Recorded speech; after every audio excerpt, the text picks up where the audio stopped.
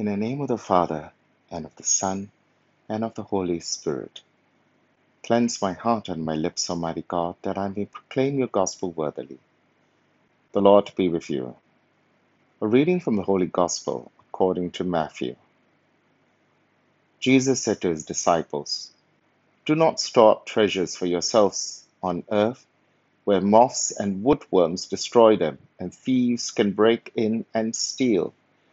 But store up treasures for yourselves in heaven, where neither moth nor woodworms destroy them, and thieves cannot break in and steal.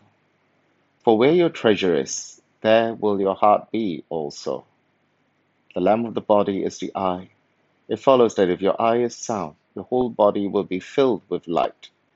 But if your eye is diseased, your whole body will be all darkness.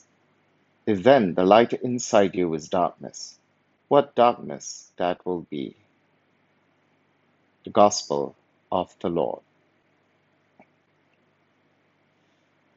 If you truly understood what we are praying for in the prayer which our Lord taught us, then we shall not have any issue accepting His teachings in today's passage.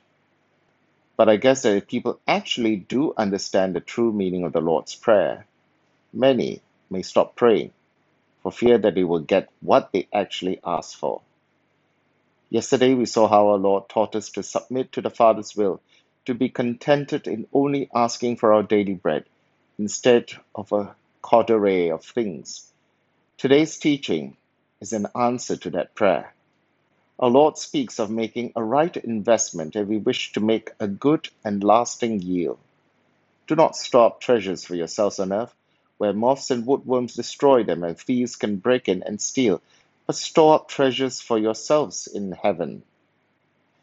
It would be foolishness and irresponsible on our part to make little preparations for the future.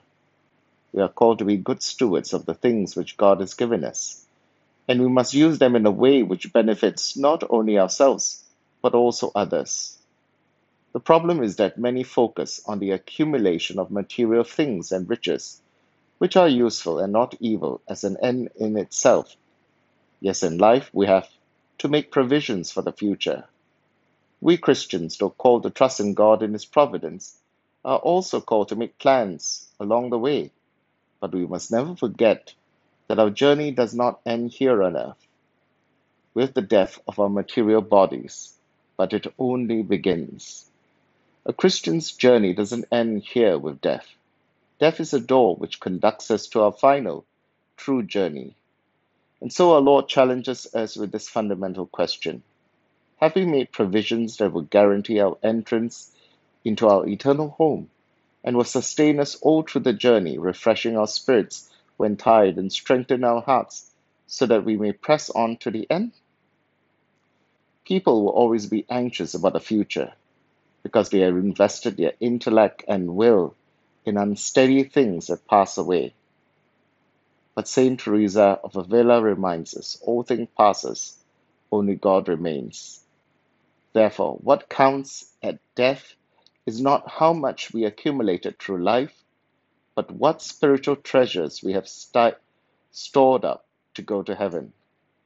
If our hearts are filled with treasures on earth, we will have no room for the lasting treasures of heaven. As our Lord wisely points out, for where your treasure is, there will your heart be also. The avaricious man will always lament the bad investments of his past and will constantly worry about present things because he lacks the faith to trust in the treasures of heaven. But as Ralph Waldo Emerson said, sorrow looks back, worry looks around, faith looks up. In the name of the Father, and of the Son, and of the Holy Spirit. Amen.